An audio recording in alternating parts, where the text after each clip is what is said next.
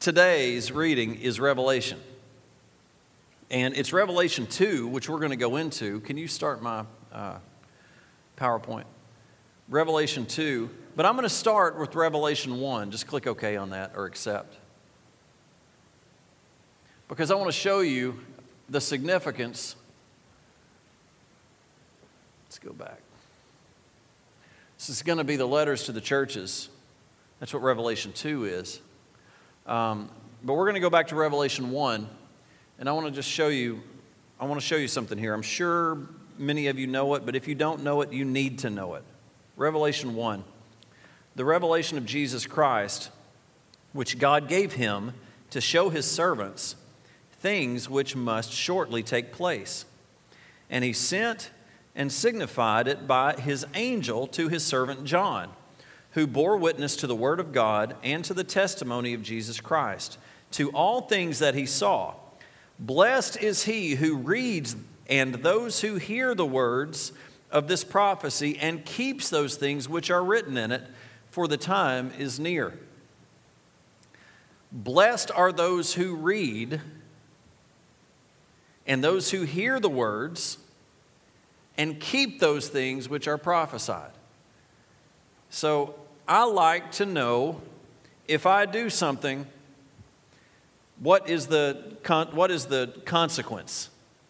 And Revelation 1 shows us that the Lord will bless us if we will read Revelation, if we will hear it, and if we will do it. I am guaranteed a blessing. So for the month of December, why not read it and give it your best effort to do it? And you know what your result's going to be? A blessing from God. Well, what will that blessing be? I can't tell you. God can do exceedingly abundantly more than I could ever even try to imagine. But what you're doing is you are positioning yourself for God to bless you. So why not do that? Why not commit? It's the 11th? You can read Revelation from beginning to end in this much time, easily. Why not? And try your best to do it. I want to encourage you, as I believe what we're going to do over the next few Wednesdays is we're going to look at just what the Lord has said to the churches. Tonight we're only going to cover 2. But I want to encourage you, when we read the Word, for you to stop and ask the Lord, how does this apply to me? What are you trying to say to me while the pastor is reading this scripture tonight? More so than just what the message I have, but Lord, do you want to speak directly to my heart tonight in this 20 minutes that we have? Because so many times I will study and prepare and have one way of looking at it, and then I come up here and I start preaching to you, and the Lord starts telling me something. Not opposite, not wrong of what I have, but more. He starts speaking more to my heart. So I want to encourage you, when we read Scripture every Sunday, every Wednesday, that you start asking the Lord, okay, he's reading. Lord, speak directly to my heart. I pray that the pastor will have a great message, but Lord, when I'm in your word, I want to hear directly from you. And I believe you're going to hear something. When we look at what the Lord says about the churches, I want you to apply it to you. Apply it to you. The Lord is trying to speak to you. This is the revelation of Jesus Christ being given through John for the church. Who's the church? Say me. You. So who is he speaking to? You. He's speaking to the church. Everybody say amen. Revelation, I just want to give you just a brief follow-up on this scripture. Because this scripture, it's unique in that it promises us a blessing to read it. And this Greek word, blessed, is the word makaros. And it's found 7 times in Revelation. And it's a familiar word where Jesus uses this word in the Beatitudes in Matthew 5 and in Luke 6, where not only does it indicate the characters that are going to be blessed, but also the nature of that which is of the highest good. And the Lord pronounces to those who will read and hear and keep this word of this prophecy, will be happy, satisfied, and fulfilled. They have this inner satisfaction because God dwells within them, not necessarily because of favorable circumstances, but the blessing of God can bring peace in the midst of turmoil and in the storms of life. Many of you, and I'm going to finish tonight with Romans chapter 8, are going through storms. And the Lord can be with you and give you victory in those storms. We have storms we have to get through. So many people have just gone through this horrible storm over Texas. And they have gotten through it. We get through our storms. Chapter 2 starts looking at 7 different churches. The letters show what different groups of believers will do in times of persecution. How are we going to react when we are persecuted? You know, we don't act the same when the sun is shining as when it's raining. We don't act the same when things are great versus when things are horrible.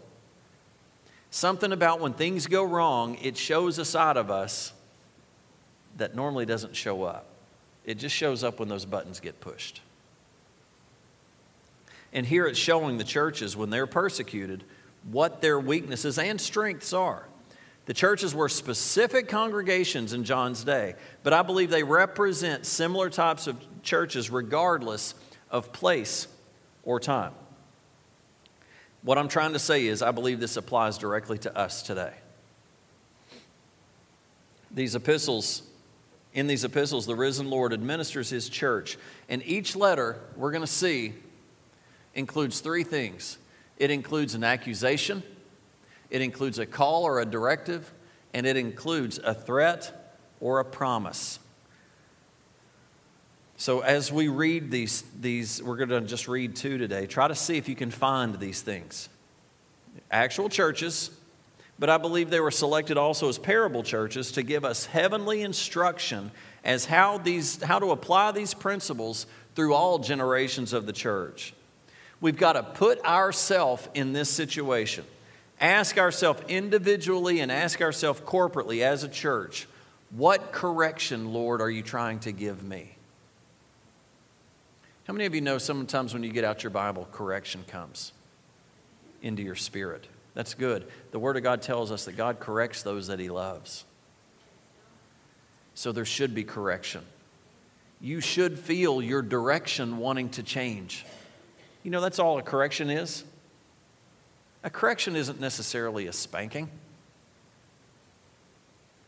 A correction is we're going this way and He just fine-tunes us just a little bit. A course correction.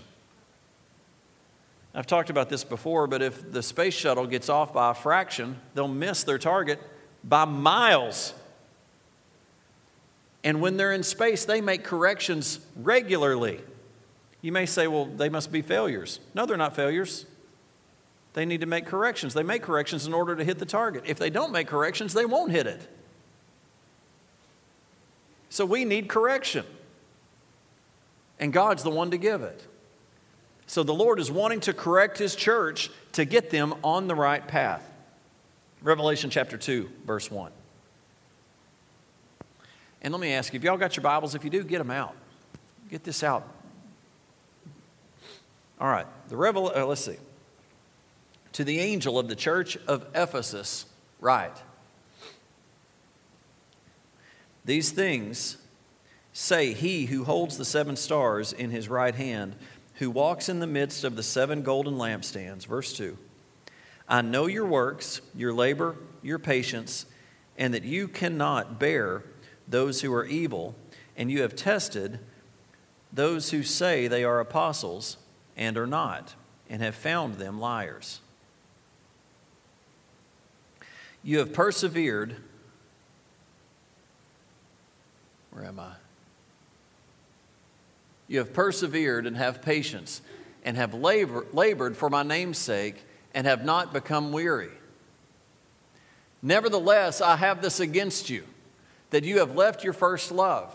Remember, therefore, from where you have fallen, repent and do the first works, or else I will come to you quickly and remove your lampstand from its place. unless you repent. But this you have, that you hate the deeds of the Nicolaitans, which I also hate. He who has an ear, let him hear what the Spirit is saying to the churches. To him who overcomes, I will give to eat from the tree of life, which is in the midst of the paradise of God. That is some deep, deep stuff. Let's go back to Revelation 2:2. We've just read it. I know your works, your labor, your patience, and that you cannot bear those who are evil. And you have tested those who say they are apostles and are not, and have found them liars. 4 things about Ephesus that he said had not gone unnoticed. Can you see them there? 4 things. And I kind of like Jesus' leadership in that he usually will use the sandwich approach. He'll tell you what you're doing good, and then he deals with what we're not doing good, and then he tells us what we're doing good again. Sandwiches of criticism with 2 encouragements. That's good leadership. I like people that sandwich good with something that's kind of tough.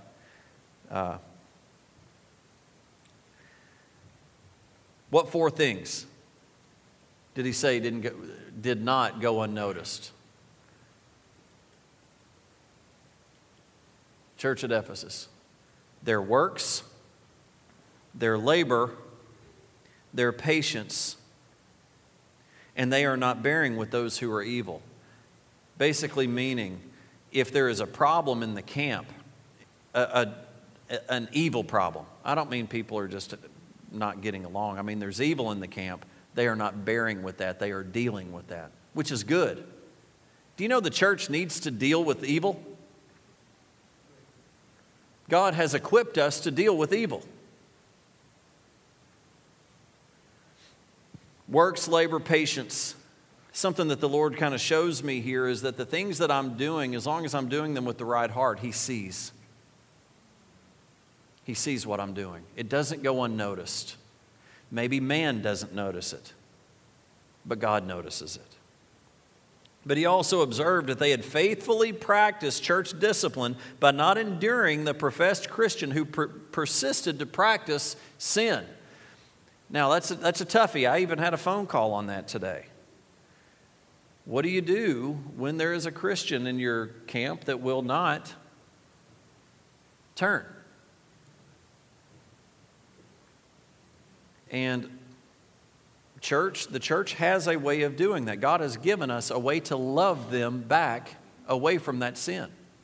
Not condemn them, not beat them, but love them. And you know, James Dobson talks about tough love. Sometimes love is tough. Love is not always wishy-washy.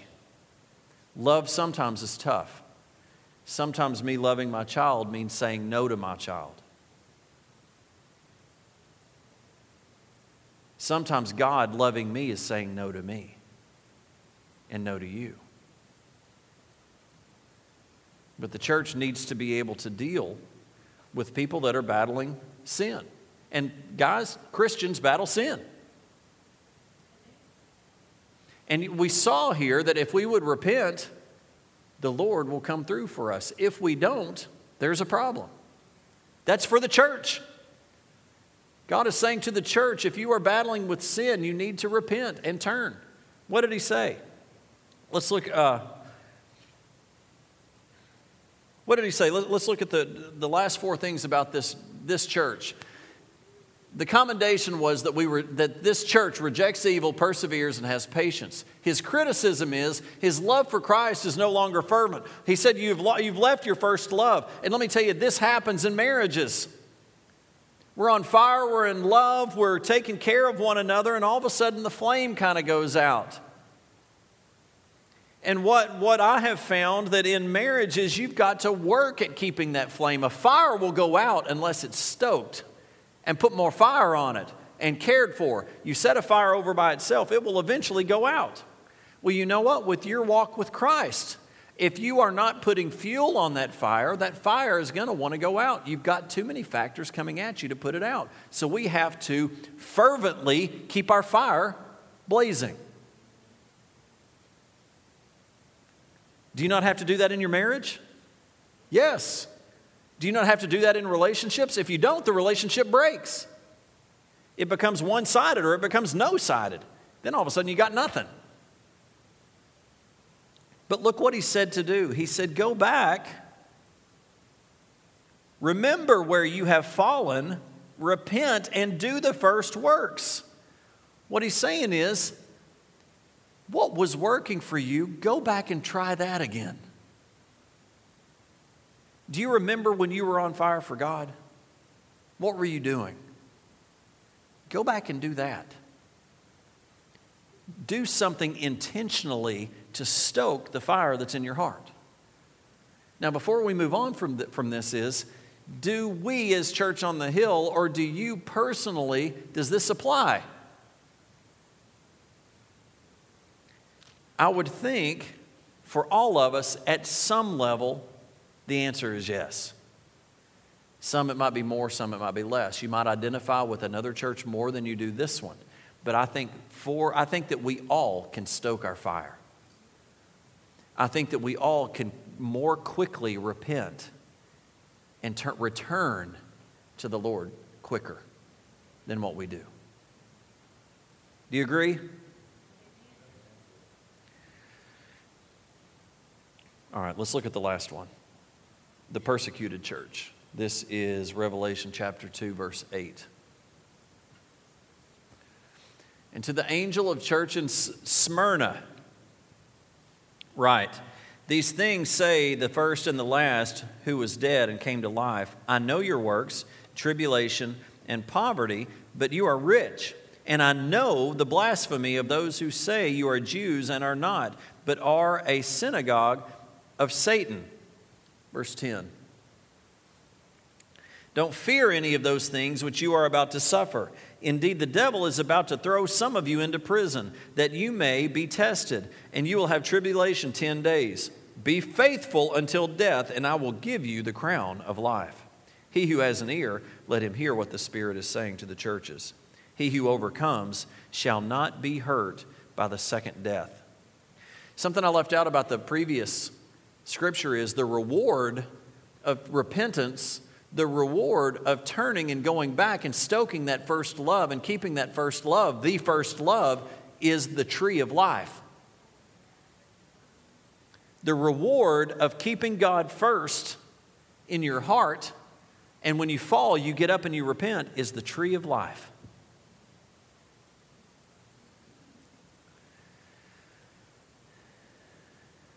Something interesting about the church of Smyrna. Of the 7 cities addressed in Revelation 2 and 3, this is the only one, the only city that exists today. And it's in Turkey. I don't know if you can see it. I'm going to zoom in a little bit more, but it's right there. You see Italy. You can see Turkey. I want to say Greece was here somewhere, but I've probably zoomed in too far. But right here. It's this town here. Christ affirmed that he was well aware of 4 aspects of their fruitful endurance shown in Revelation 2, verse 9. Let me reread that. I know your works, tribulation, and poverty, but you are rich. And I know the blasphemy of those who say you are Jews and are not, but are a synagogue of Satan. So what he saw, these 4 aspects of their endurance, was their works, their tribulation, their poverty, and being able to deal with this blasphemy. Same verse, even though they were persecuted by unbelieving and hostile Jews, who was the true source of their attack? Do y'all remember? I just read it. Satan. Satan comes after the church. Satan is not just after the lost. Satan is after you. And he's looking for you to break down in tribulation, in attacks, in your works. How many of you have ever gotten down in your works? I don't mean your job. I mean the things that you're doing for Christ. You've just worn yourself out. You've gotten down, feel like it's doing no good. and you start to believe a lie.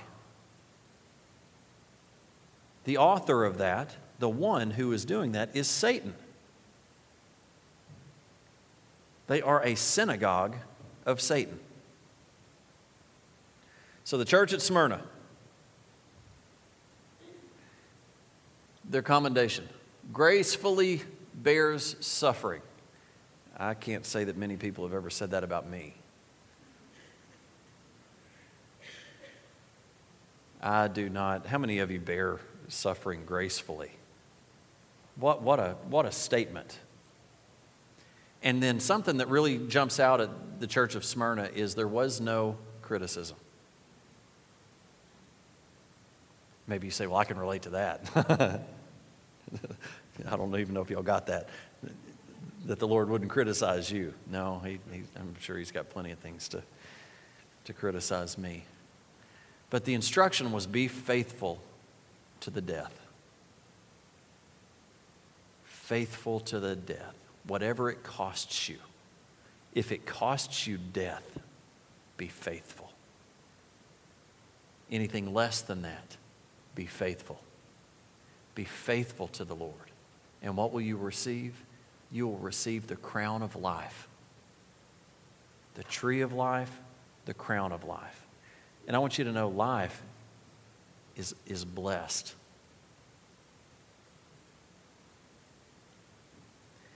But I want to just close with this kind of approach is how many of you, we can't deny that as Christians that we go through pressures, that we have troubles and tribulations.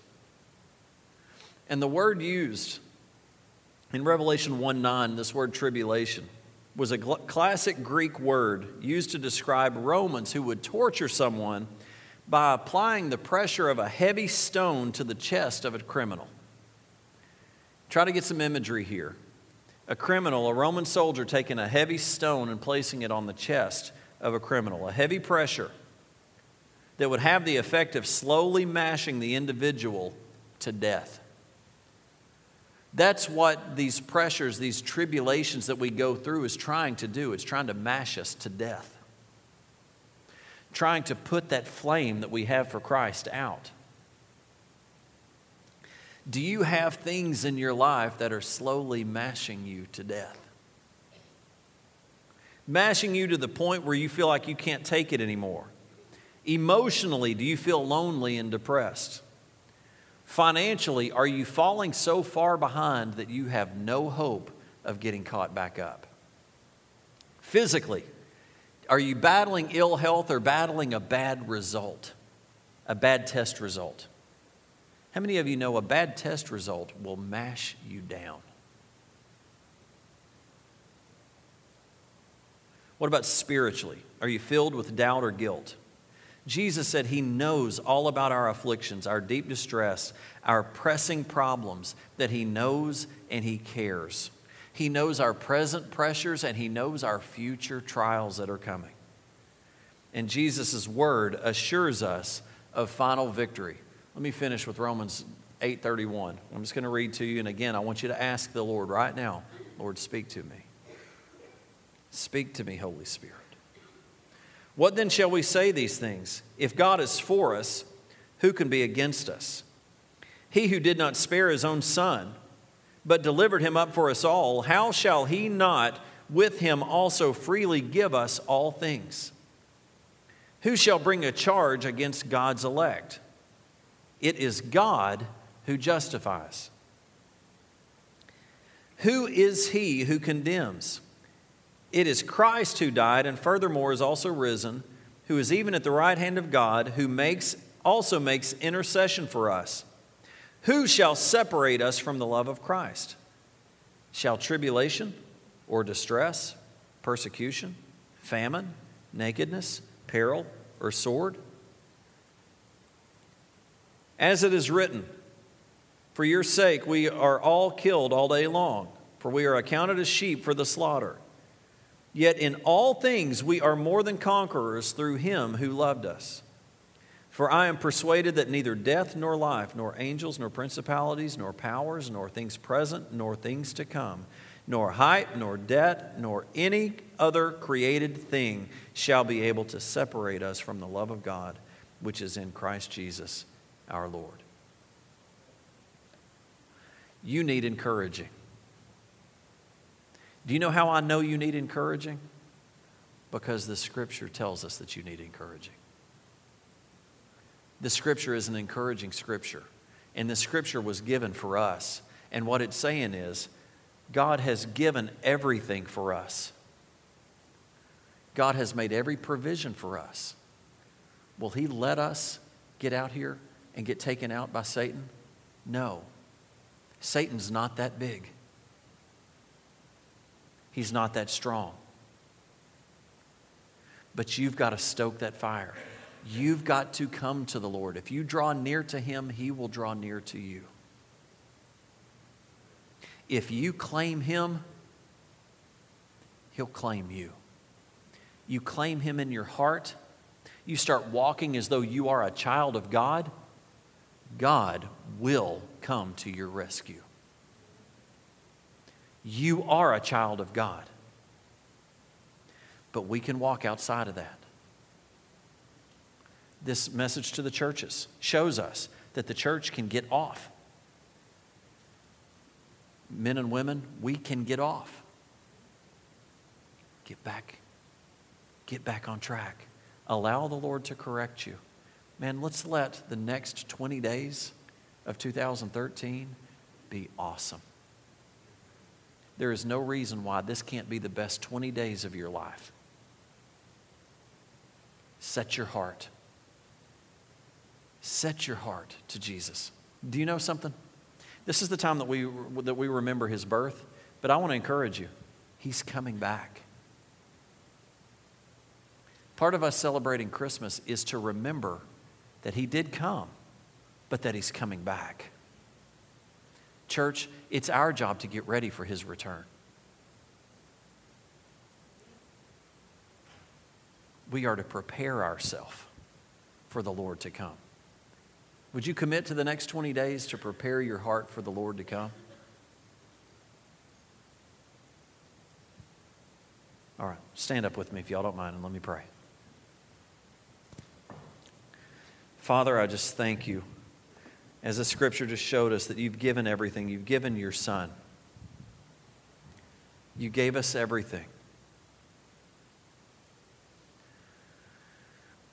You've given us everything.